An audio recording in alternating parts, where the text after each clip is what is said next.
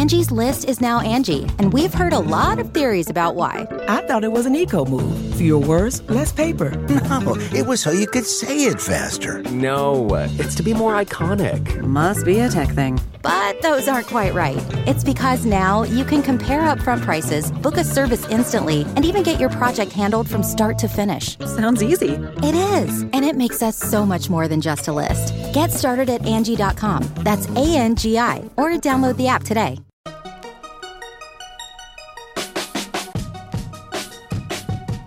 Welcome to the Tech Meme Ride Home for Thursday, April 26, 2018. Today, it's an earnings bonanza. Amazon, Microsoft, Facebook, and what might Samsung's earnings mean for Apple? Also, new Snapchat spectacles, a look behind the scenes at Nintendo, a possible Sonos IPO, and Dig finds a new home. Here's what you missed today in the world of tech.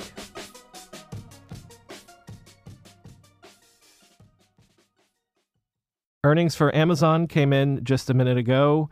Analysts were expecting revenue of $49.78 billion and earnings per share of $1.26. Well, Q1 revenue came in at $51.04 billion, representing 40% growth. These revenue numbers include sales from Whole Foods now, of course. Earnings per share came in at $3.27.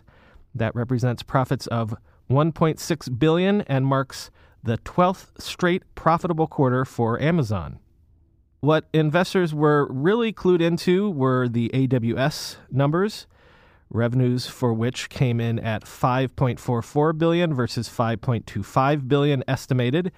That means AWS sales grew 49% year over year, generating $1.4 billion in operating income, representing 73% of Amazon's total operating income. At the time of this recording, 4:30 p.m. Eastern Time, Amazon's stock was hitting new all-time highs, up around 6%. Microsoft also reported earnings, but this was Microsoft's Q3 revenues, and they were a beat as well. Revenue came in at $26.8 billion, up 16% year over year. Profits were $7.4 billion, up 35% year over year. Earnings per share were 95 cents a share. Analysts were expecting 85 cents a share, but at the time of this recording, Microsoft shares were trading down after hours more than 2%. Obviously, earnings calls are forthcoming, so check with techmeme.com all evening to figure out how this all shakes out in the end. Oh, and this little nugget just dropped, apropos of nothing. Square announced it is acquiring website building service Weebly for $365 million in cash and stock. More on that tomorrow, of course. Let's step away from earnings news for just a minute before we'll inevitably have to come back. How about a product announcement instead? Snapchat today launched Spectacles version 2.0. The new wearable cameras are slimmer, come in 3 colors, onyx black, ruby red, and sapphire blue, are now water resistant, are capable of taking photos and videos, and are available today at spectacles.com. You can now even order spectacles with prescription and polarized lenses.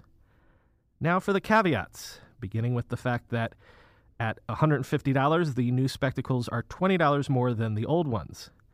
And if you're familiar with version 1 of the Spectacles product, you'll know they were a bit of a bust. Snapchat only sold about 150,000 of them, and according to Business Insider, most users had stopped using spectacles regularly only a month after buying them. Snap eventually had to write down nearly $40 million in unsold spectacles inventory. So a lot of people were wondering if the product line itself might be dead. Well, it seems that Snap thinks that it learned lessons from Spectacles 1.0 and literally recycled parts of the unsold inventory of the first generation of spectacles to build these new ones. So maybe that $40 million wasn't all down the drain. But one of the big problems a lot of people had with version 1 was the difficulty in getting pictures off the glasses and onto your smartphone. You had to open Memories in the Snapchat app, pair your phone to the Spectacles Wi-Fi network, and then wait for them to download. It seems that things have only slightly improved with this new version. Here's how Casey Newton described the process at The Verge. Quote, The good news is the download speeds are now 3 to 4 times faster, Snap says. The bad news is that the rest of the process down to the awkward connection to a Spectacle's Wi-Fi network remains the same.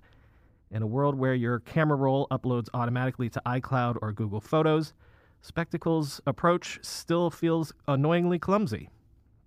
But over at TechCrunch, Josh Constein had the opposite impression, quote, "After 2 days of use, I think Spectacle's version 2 crossed the threshold from clumsy novelty to creative tool accessible to the mainstream," end quote. But he also acknowledged the awkwardness of actually sharing photos taken on Spectacles, quote, "If Snap wants to be a hardware giant, it can't just build accompaniments to its own app." And hardware really does seem to be the future Snap is grasping for. Yesterday, Snap CEO Evan Spiegel told Wired's Jesse Hempel that Snapchat wants to piece together a next-generation computing platform from the bottom up, and that means developing hardware and software on parallel but separate tracks. Quote, "We decouple them so that they're all allowed to develop on their own until they come together," Spiegel said. Over the next decade or so, the way that these pieces fit together will probably be what defines our company. So in the aftermath of Facebook's earnings numbers, there really have been no surprises, aside from the fact that a nearly $500 billion market cap company is somehow able to grow revenue at nearly 50% year over year, which is fairly insane. Facebook shares opened up nearly 8% this morning, but are still down significantly from the all-time highs they were at pre-Cambridge Analytica scandal. A few nuggets you might find interesting. Facebook is buying back an additional $9 billion worth of its own shares on top of a previously announced $6 billion share buyback program. WhatsApp Status has apparently become the most popular of Facebook's Snapchat Stories clones. WhatsApp Status has 300 million daily users, according to Facebook, which is close to what Instagram Stories was reporting the last time that number was reported by Facebook. 91% of all Facebook ad revenue came from mobile. Average revenue per user reached $5.53, up 30% year over year. And as Business Insider's Alexei Oreskovic pointed out on Twitter, growth in sales and marketing spending outpaced research and development spending at Facebook for the first time in at least the last 4 quarters. Until now, Facebook's R&D expense growth was always slightly above sales and marketing spending growth. In Q1, though, R&D expenses were up 22% year over year, while sales and marketing spending jumped 51%. As ever, I'm turning to Ben Thompson at Stratechery for smart analysis.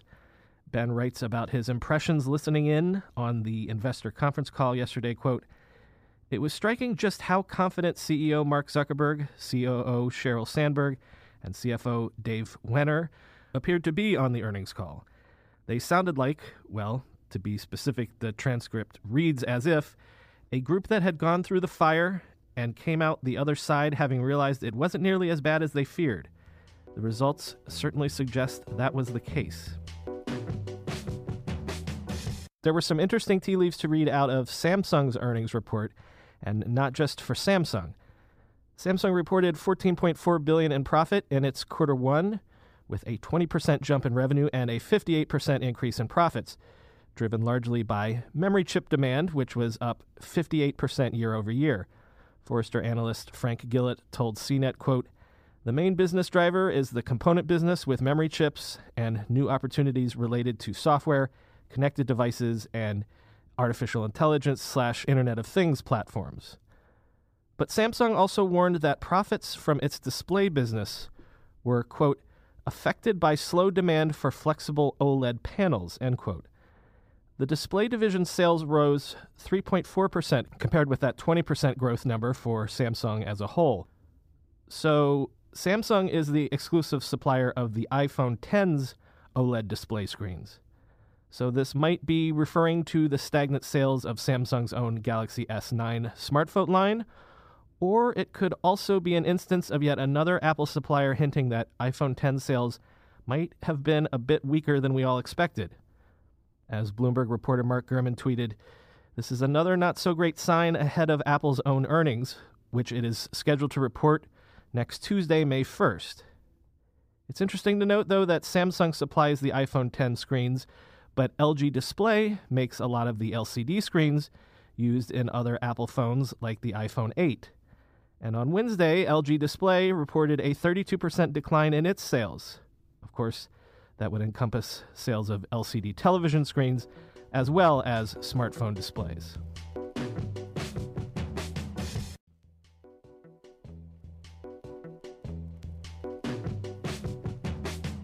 One more earnings story, but only because it will allow me to seg into recommending an interesting piece for you to read. Nintendo reported operating profit last year of $1.62 billion, a staggering 505% year-over-year increase. Revenue was up 116% to $9.66 billion. This is all due to the somewhat unexpected success of the Switch console, which has now sold 15 million units worldwide. Nintendo only initially hoped to ship 10 million units. Nintendo now says it thinks that over the next year, it could sell 20 million Switch consoles, as well as, of course, untold hundreds of millions of copies of the attendant games like Zelda, Mario Kart, and Splatoon. Nintendo had been struggling in recent years after its Wii U console suffered from disappointing sales, but that all seems to have turned around completely. And going forward, Nintendo hopes to broaden the appeal of the Switch with initiatives like its Nintendo Labo, which uses the Switch as the core and brains behind cardboard models that gamers can construct to create interactive toys. The Guardian has a piece up, which I'll link to in the show notes, about the creative team behind Nintendo's recent turnaround in fortunes and its creative philosophy going forward. The piece profiles one key member of that team, Shinya Takahashi, Nintendo's GM of development, who's been called Nintendo's conductor. Says Takahashi in the piece, quote, "We want to make new and surprising things, so we always keep an eye on new technology. That said, in order for us to create surprising things, we also look at older technologies to see if we can leverage them in new ways. New technologies tend to be a bit too advanced. We always try to find ways to make technology more approachable." The Wall Street Journal is reporting that the granddaddy of connected speakers, Sonos, is preparing to file for an IPO, which could come as early as June or July, and which one source said would value the company at between $2.5 and $3 billion. According to the Journal, just this week, Sonos invited analysts to a powwow where it outlined its financials. If it comes, an IPO has been a long time coming for Sonos. A lot of people don't know that Sonos was founded all the way back in 2002, long before Alexa was even a gleam in Jeff Bezos' eye, and thus it seems logical that the money Sonos could raise from a public offering would be useful in contending with the modern universe of speakers that are not just connected, but are also smart and populated with smart personal assistants. Sonos has raised $110 million in funding over its lifetime, and the Journal estimates that its yearly revenues are now around about $1 billion. In related Sonos news, the company announced that it is bringing support for Apple's AirPlay 2 to its Playbase, Play 5, and Sonos One speakers. But even if you, like me, have older Sonos models, you're not going to be missing out. Sonos says AirPlay 2 will work on any speakers grouped with an AirPlay 2 compatible model. So long as one of your rooms is a new Sonos model, it doesn't matter if the rest of your house is populated with older Sonos Play 1s, for example. In bittersweet but also potentially hopeful news, Fast Company is reporting that Dig, which was formerly owned by BetaWorks, has recently been sold to the ad tech company Buy Sell Ads. Terms of the sale were not disclosed, but the deal reportedly encompassed Dig's assets and editorial and revenue teams. If you weren't around to remember, Dig was one of the darlings of the very early Web 2.0 moment. Before there were like this and tweet this buttons all over the web, millions of blogs and web pages sported Dig This buttons because Dig was one of the first of the modern generation of web traffic fire hoses. By 2008, Dig was attracting 236 million unique visitors, which was insane for those days. Then the Dig product stagnated, followed by an ill-advised and poorly received site redesign in 2010, and Dig never really recovered its mojo. It's popularly believed that the reason Reddit was able to capture the self-proclaimed mantle of front page of the internet is because Reddit was able to, by and large, capture Dig's disgruntled community. Buy-sell ads CEO Todd Garland told Fast Company, quote, "We feel it's a great property. It attracts a crowd that is like an internet subculture in a way. Our plan with Digg is not to screw it up," end quote. Given Digg's troubled history, The Verge's T.C. Sotek pointed out on Twitter, that last sentence is somewhat ironic. One final super quick and super local news item. New York listeners, the website Gothamist is back. It relaunched today. Gothamist was purchased recently by WNYC after tragically going dark for a time, but 8 former staff members have rejoined the site. I really have no news angle on this except to say that you really don't know how much you need a reliable local news source until you lose it. So I just wanted New Yorkers to be aware that Gothamist is back so that everyone will read it and hopefully Gothamist will never go away again. Thank you. Hey, remember a couple days ago when I asked you guys to get our Apple Podcast reviews over the 100 review mark? Well, you did it. Thanks so much, everyone. At the time of this recording, we're sitting at 102 reviews. You guys really came through. At the risk of seeming greedy, though, it made me think, it's kind of super villain style, about what else I could get y'all to do. And I thought of a thing. I know this is dumb of me, but I just found out that you can share what podcasts you're listening to when you're in the Overcast app. If my analytics can be believed, about a third of you listen to this show on Overcast. So if you're listening on Overcast right now, look at that little share icon on the top right of your screen. Share this episode. Facebook or email if you have to, but if you're on Twitter, share the episode in a tweet. I'm pretty sure that's how Marco decides which podcasts are recommended in Overcast. So if enough of you tweeted this episode, maybe we'd be recommended in Marco's technology category. Plus, it would be fun for me to go on Twitter tonight and see 100 or so tweets of the show. This is the last time I'll try to activate you guys as my mutant podcast army for a little while, but if you like the show, please help us out by sharing it on Overcast. I've been your host today, Brian McCullough. Once again, it's tech earnings rainy season, so check techmeme.com all evening to find out the latest on the Amazon, Microsoft, and Intel earnings announcements. Talk to you all tomorrow.